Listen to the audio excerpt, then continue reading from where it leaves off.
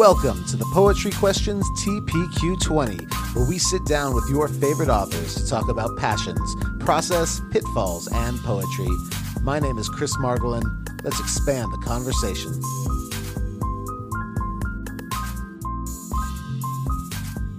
Hi, can you hear me okay? I sure can. Can you hear me all right? Yeah, I can hear you great. Perfect. How are you doing? I'm all right. Good. Thank you so much for hopping on TPQ20 with me. I really appreciate that. Of Um, course. I've been a fan of yours for a long time. Definitely, I've been teaching for about 20 years, and uh, about 2008, 2009, my students kind of challenged me to prove the relevancy of poetry in the 21st century. So we got really into like Brave New Voices at that time. And that was kind of like an early entry for a lot of my students into the world of poetry. And so it was a really cool entryway into that. So I've been kind of following your career for quite a while now. We always like to start off on TPQ20 saying that we know who you are, but our audience may be new to you. So if you were to kind of give the bio that your publicist doesn't have, who would you say you are? Yeah, I would say, well, one, thank you for that. It's always an honor to have the work shared with students. I would say I'm Latoya's little brother, Levi's big brother. I'm a child of Yonkers, New York, and the Bronx. I'm August's dad and Pam's husband now. I'm a writer. What else? Freestyle MC as a younger man. And now I'm a professor of English, and I have the singular joy of getting to work with rooms full of incredibly brilliant, dynamic young people. And I get to share, the wonders of this poetic tradition we share with them. And that's one of the great joys of my life. Nice. So I think that's a fantastic way to intro yourself. I will say congratulations on a nice family. That's cool. Thanks. We never hear names of anybody else as my dog enters the room down here. So we Oh, start that's hearing great. barking. We've got a 120-pound sheepadoodle. Woo, Yeah, he's a big dude. big boy, yeah. So he never really makes it in this room. So that's interesting. So you had a pretty early start to your poetry career. What was your early catalyst? Was there, something you were read as a kid or an author that you stumbled upon? What was kind of that first sense that, writing was kind of fun or that poetry was kind of fun? Mm, it's a great question. Yeah, I was always surrounded by poetry. It found me. I was raised in the Black Baptist and Pentecostal church. And so I was just always around ministers. I was around preaching. I was around the kind of epic poetry that came from the pulpit and inspired people to do everything from, cartwheels down the aisles to, pass out, cry, yell, run. And I just thought, wow, if language can do that, then I better learn about it. I better learn how to not necessarily master it, but just tap into it, learn its contours, understand it better. So that was one kind of poetry I was raised around. And then I also went to, this small Black independent school in Harlem called the Modern School, which was founded by a woman named Mildred Johnson, whose father and uncle, John Rosamond Johnson and James Weldon Johnson, they wrote the Black national anthem, Lift Every Voice and Sing. Okay. So that was the first national anthem I ever knew. Right. Before the Star Spangled Banner, we sang Lift Every Voice and Sing every morning. We read and memorized poetry. And then my sister had Maya Angelou's Phenomenal Woman taped to the front of her bedroom door. So I walked past poetry on the way to school every day. So I was just steeped in it, man, from the very beginning. And so, yeah, my career started from the time I was 4 years old, writing poetry and mead notebooks I got from the 99-cent store. And my mom still has a lot of those poems. So it's been a family business for a long time. That's awesome. I could just imagine the 4-year-old you scribbling down something inside a notebook. Now, the question is, do you remember any of those 4-year-old lines or titles? I Titles don't. are always fun. I'm not gonna lie. The earliest poem whose title I can remember is Hope and Love when Okay. I was in sixth grade. And I wrote it on poems.com. Yeah. And I Oh memorized it. man, Yeah. poems.com. That is not something I have thought about in a long time. Yeah, yes, the original, that original Wow. archive. And so, yeah, I performed it, in front of my colleagues. It was good. It was a good time. That's awesome. So then you get toward the Brave New Voices segment of your early career. Right. And I think the bigger question is who are you then versus who are you now? You have a brand new book Mhm. coming out. So what, are you the poet that you expected yourself to be at Mm. this point in your life? That's a great question. No, not in any meaningful way, really. I didn't ever think I would write books, Yeah. poetry on the page. I mean, just wasn't all that interesting to me. I mean, even the examples I've given just now, right? I mean, the poems we read, at least to my mind, we read primarily to perform them, right? Poetry was read to be memorized. The Mm. idea that I would one day be someone who composed collections that you could just sit and read in silence. If you told that to 18-year-old Josh, I would have been baffled by that. I'm like, dude, Yeah. what are you doing? Right? Compose for the stage. You should be, you know, with Def Jam or something. How old are you? You're Right. 34. You don't have a record deal. Like, are you touring still? And I'm still touring. I still do spoken Right. word. It's great. But I think I would have been shocked if I told my younger self would have been shocked, I think, by the idea that I did eventually find a way to bring that tradition that raised me in conversation with this other tradition that I honestly largely learned in graduate school. It wasn't until I Mm. got to Princeton and just sat in Firestone Library, going through the stacks, reading contemporary poetry, that I learned how poetry could move on the page, that I, Mm. studied, Pantoums and sestinas for the first time. I mean, Mm. that I'm a self-taught, poet on the page. I Yeah. don't have an MFA. And so I used that time getting the PhD in English to also teach myself this other craft. So yeah, Brave New Voices time. That guy was completely different, wanted to be a lawyer. I mean, I had a very different sense of where my life would end up. So I think that's fun. I can see that pathway for that version of you as like that orator, that person who is going to stand in a courtroom. right. That makes a lot of sense. I just showed my we do a daily poem for I teach seventh grade and we do a daily Mm. poem and it's a spoken word poem every day. And we just did one of yours from your White House performance. Oh wow. So I mean, I guess I would be remiss not to ask how on earth did you manage to stand on stage? Yeah, yeah. Oh, that's a different direction than I thought the question was Yeah, going to how did go. you like the anxiety in the room? Uh, Yeah. that must have been a very different type of performance than you experienced. I have to imagine. Yeah, yeah, it was intense. I mean, the thing I will say is the reps helped a lot. I mean, it was great that I'd done hundreds of performances to that point because I Right. literally can't imagine being able to push through it all without that experience. But you also got to remember my plus one was my mom, right? So before I Right. went on stage, my mom was actually backstage with me. We stood in front of the bathroom and she just ran the poem, Yeah.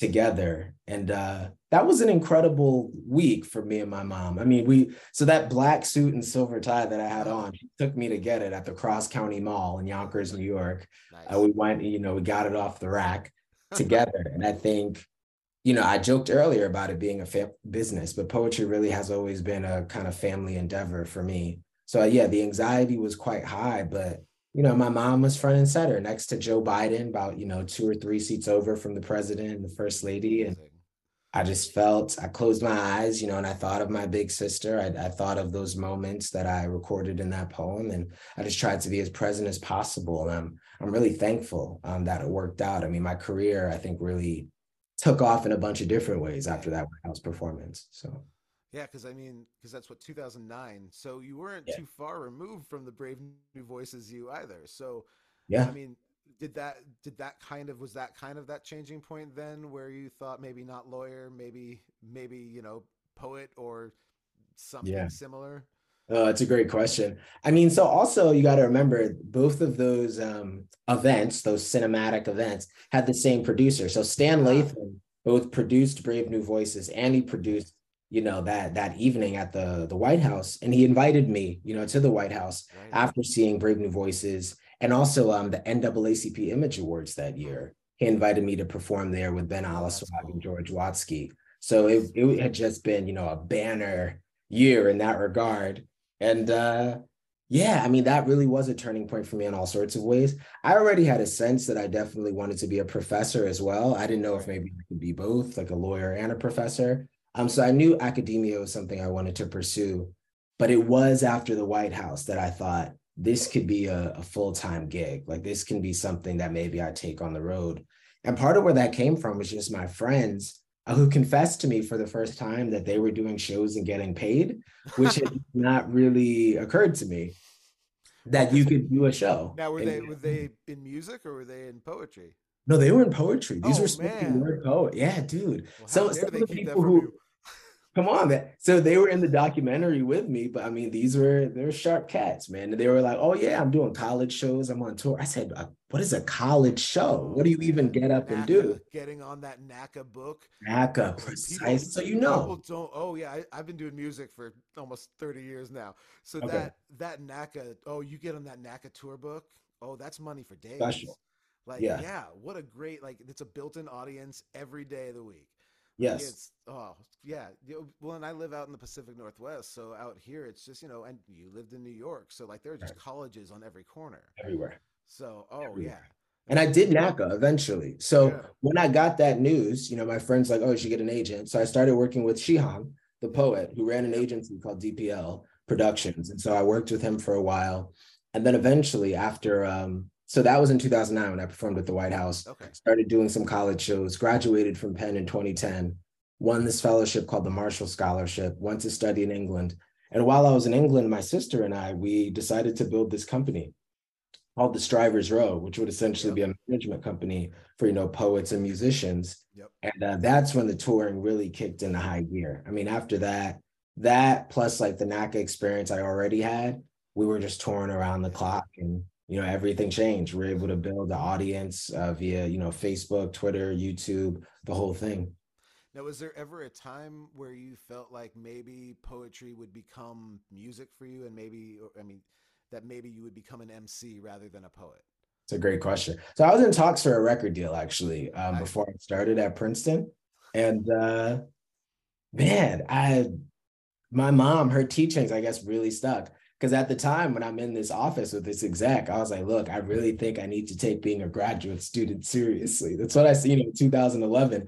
My sense was just that I wanted to be sure that I had health insurance. That was one. Yep. And Yeah. two, my mom really did always impress this upon me, and I'm thankful for it. She said, you always need to have a way to keep the lights on. Because I've always been someone who wanted a family. I was 5 years old. You asked me what I wanted to be. I would say I want to be a paleontologist and I want to be a dad. That's what I would have said, as as a 5 year old. And so my mom was like, if that's really what you want to do, make sure you have a plan A, plan B, and I'll support you in the poetry stuff as long as you have the day job. And so yeah, I mean, hip hop is, it's one of my great loves. It was contraband in my house. I wasn't allowed to Ooh. listen to it. So I would pay my friend Vince, five, shout out to Vincent. I'd pay him $5 and he Yes. would go on LimeWire or Kazaa and he would Yep. just bring us mixtapes, and that was the business he ran out of our seventh and eighth grade classrooms. And that's where I found, Big L. That's where I found Biggie and Pac and Jay. And I'd sneak into the basement and I'll listen to these records over and over. And eventually, I talk about this in the new book on spoken word. But the first time I ever went to the village, was to get a Joel Santana album, From Me to You, and that was my Yes. first CD. And the second time I went downtown was to go to the New Eurekan Poets Cafe Oh, and perform my first slam as a teenager. So it's always been connected, hip hop and my spoken word journey. that's awesome. Now I got to ask that in New York. And do you remember who you performed with that first night? I know Jive Poetic was the host. I remember that. Ooh. All right. And it was the quarterfinals for the Urban Word Citywide Youth Slam. So it Okay. was really just me and a bunch of other teenagers, and That's then awesome. I made it to semis, made it to final stage, and I made the team that year, that Urban Word team. So cool. The year before I got on the Philly team that won the whole thing at Brave New Voices, which was the year before we were on the documentary Brave New Voices. So I did Wow. Brave New Okay. Voices 3 times when I was 17, 18, and 19. That's awesome. Have you ever, like, I know in Portland they have Verslandia, so which is Mm. they've done a pretty decent job of bringing in all the Portland high schools, and I wish they could. It's been my dream to start a middle school version of it, but it's there's so many moving parts in there, and they do such a great job of bringing in different teams, and it's treated like a Brave New Voices. They Oh, that's really do. great. Yeah, it's awesome. It's been going for I think it's like 5 or 6 years old now. I know they've had like Alex Dang's been a judge. I'm not sure who else is who's been out there, but it's been a really cool program because I think there is a there's a really cool new generation of young poets out there. Hmm. who didn't know that poetry could be like that. Hmm. You know, like for my students, they definitely, you know, I started day one. Um, it came out day one. I don't remember what the daily poem was, but they're looking at me like, this is poetry. Like that guy's on stage. Like, Yeah. isn't he just a rapper? Mm. Like, and so it's been interesting to follow. You know, we're at now like day 47 or 48. And so they've had now 48 new experiences every day. Right.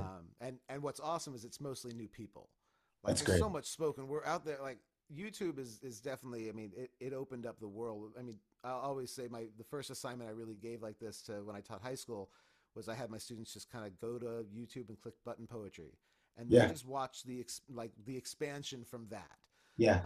And that's, you know, it's incredible to know that there's always going to be a voice that sounds like, looks like, feels like one of those students in that chair. Mm. And on any given day, they're going to come up with something awesome. I had a student the other day write a poem called Costco Hot Dogs. Um, but it Good was time. the the cadences and the syllable counts and everything was just, he's never written a poem before, but he wrote this great rhyming, like an A B rhyming poem about Costco hot dogs. And like, I brought it, like I looked at him, I was like, I really want to tell you that this could, like, I could make changes to this, Mm. but it's fun. Like, and so, but it's, there's a difference between, you know, it's not just an acrostic going down the side of the page. They're Yeah. learning to do something that they can actually just speak from the heart. Yeah. And sometimes it works that way. Yeah. Now, you said something earlier about like, you know, you never thought that you would write just on the page. Hmm. How is your process for that? Is it different when you are writing a piece that you know is going to be built for performance versus something that might only ever be read? Yeah, that's a great question.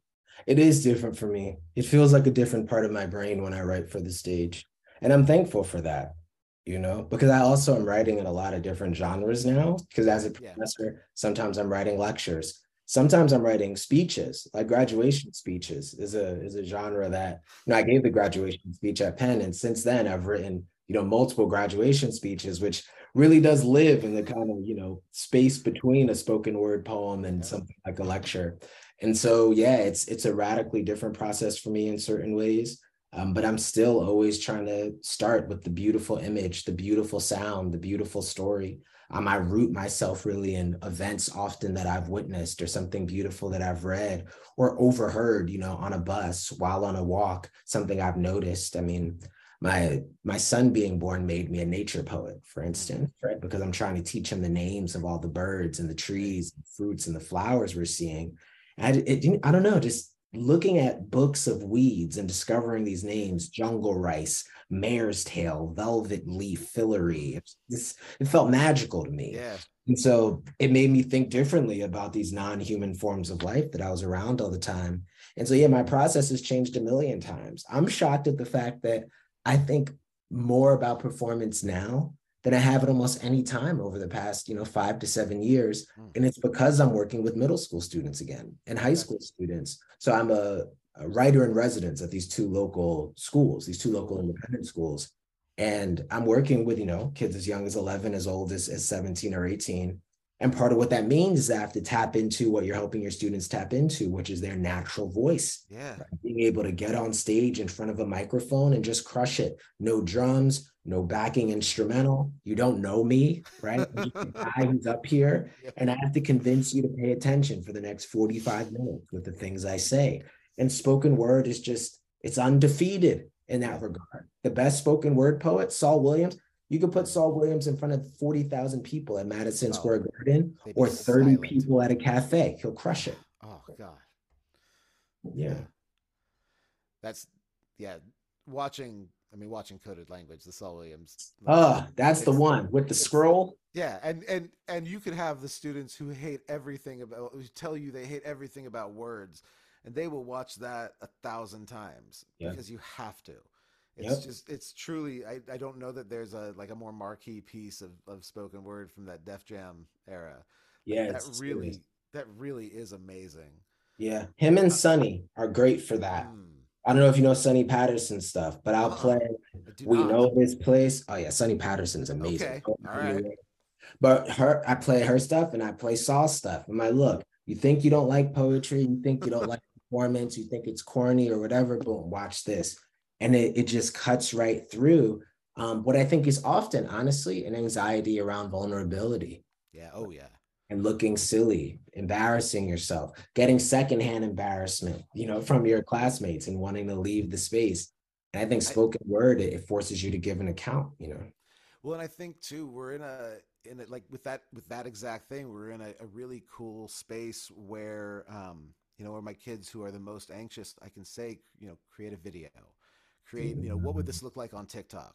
Yeah, You get, because I do the same. You've got up to 3 minutes. We go by the rules, that's and great. so like, what can you do in 3 minutes? If you Yes. don't want to stand up here and perform, how do you put the performance on a screen, or how do you build something that's going to represent whatever that is, and then provide us the words, the soundtrack to that. Like Yeah. there's so many alternative ways now to do things. Mm, I couldn't even imagine. I'm 41 years old. I can't even. My kid is 11 and knows an infinite amount more than I ever will about electronics and mm. TikTok and things like that. Like I barely know what a TikTok is. Like Twitter is about all I know, and Yeah, right now it's I don't even know if I know that. yeah, So it's changing. It's it changing. it is, and I was talking to Sarah Ali a few weeks ago, great poet, and we were Mm. talking about that Tumblr era, so kind of like poems.com. Like, Humbler. you know, we all found each other somehow. Like Yeah. we all found each other on Tumblr at one point, or on poems.com, or an infinite other websites that we were doing. So Yeah. like it's not, we'll find each other again if Twitter blows up. Like there's Yeah. other places, luckily, like Instagram and and TikTok and all those are alive and well. But the community, I don't think it'll be a very different looking community. Sure. But it Um, always is, right? yeah, Every yeah, single time. I mean, it's absolutely. also, I've been writing about this for a while, like with the new spoken word book, because when I got to the New Eurekan, it was already quite polished. It was a world famous poetry venue. Right. But you talk to people who knew it in the, early 90s, Oh they yeah. said, dude, there was no sign that said the New Eurekan. It was just a opening in a Yep. wall. And you walk through it and people were reading poems, or like the AC was broken. I mean, it's just so interesting Yeah. to think about the way we arrive at these Mhm. moments and spaces that feel like finished products, Well, right? and do we consider Zoom, the pandemic performances on Zoom, Yeah. do we start to consider those as our, main venues, Sure. or are we, touring is definitely a thing again, Right. but are the people still willing to go out to shows, or are they, or like, are the, Mhm. and it'll be interesting to see in a year or two when things really kind of hopefully have all died down and everybody is doing everything again. Mhm. It'll be interesting to see what space is made for poetry again. Like I know in Portland there Yeah. have been a couple new open mics that have opened up that weren't there before, and so it's fun seeing that. And I love Yeah. seeing all the youth like poetry lit journals that are coming out are just Wow. incredible. There's so many right now, and it's the good like 18 to 28, 30-year old. Mm. It's There's a lot there. Um, That's fantastic. That yeah, makes me so happy to hear. yeah. Yeah, I mean, performing live again has been transformative for Oh, I me. bet. I didn't realize how much I missed it, over the past 2 years, just being away from it and then coming back to it. And it's like, oh, yeah, this makes me feel alive doing this. Yeah. Do you feel being a professor as well with that? Do you feel that how much of the stage performance do you bring to your classroom? All of it.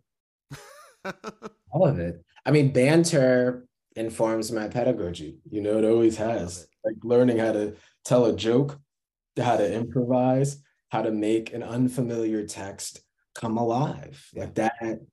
I can't imagine being a professor without having been a poet first and having been on the road, because you also learn how to play a tough room, right? Yes. Like Oh my yeah. first ever gig that I got through NACA, Springfield College, Springfield, Massachusetts. Okay. I was contracted to perform for 40 minutes in a dining hall. They put Yep.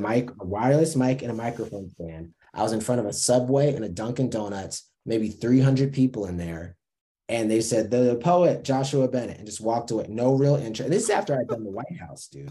So in my mind, I'm on a run. I'm doing college gigs. I'm getting good money. It's gonna And be now sick. play in a cafeteria. All Yeah. right. But by the end of that set, right? And I ended with Tamara's Opus, the poem I performed at the White House. Right. 10 people had gotten up from the tables and had just gathered around the microphone stand. Yeah. And were looking up at me, listening to every word. And they clapped at the end, you know? Nice. And that being my starting point, right? You couldn't script it better than that. Right. Right. Because the rest of the gigs, thankfully, were not like that. Right. They were, you know, people actually had come out to see me perform, and right. they were in cafes and auditoriums and lecture halls and things like this. But starting at that point and having to win the room over and not quitting halfway through, because I was like, I came all this way on a train and a bus and I'm getting my check. I left oceanography class for this, you know, like class was over, flew out of here, and I came here.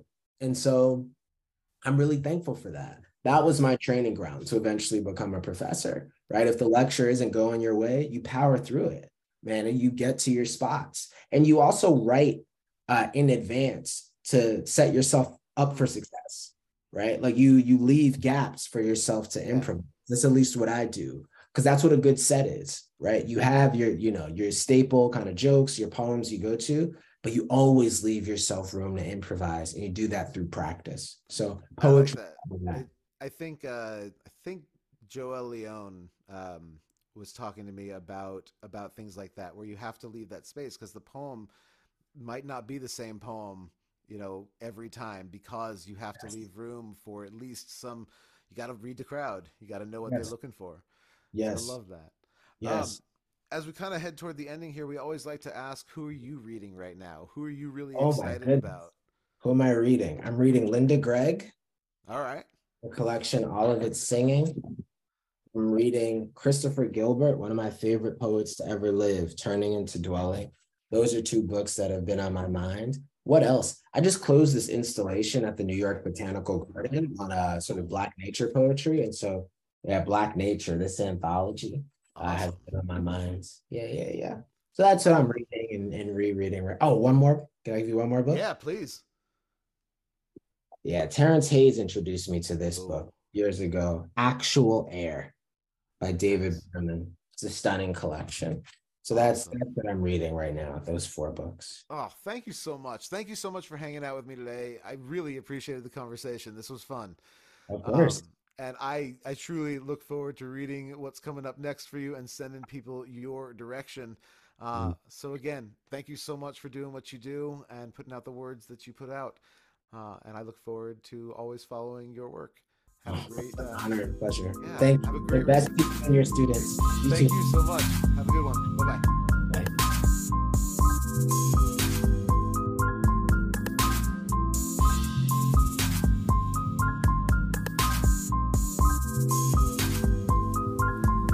Thank you for listening to the Poetry Questions TPQ20. Please like, rate, review, and subscribe. See you next week.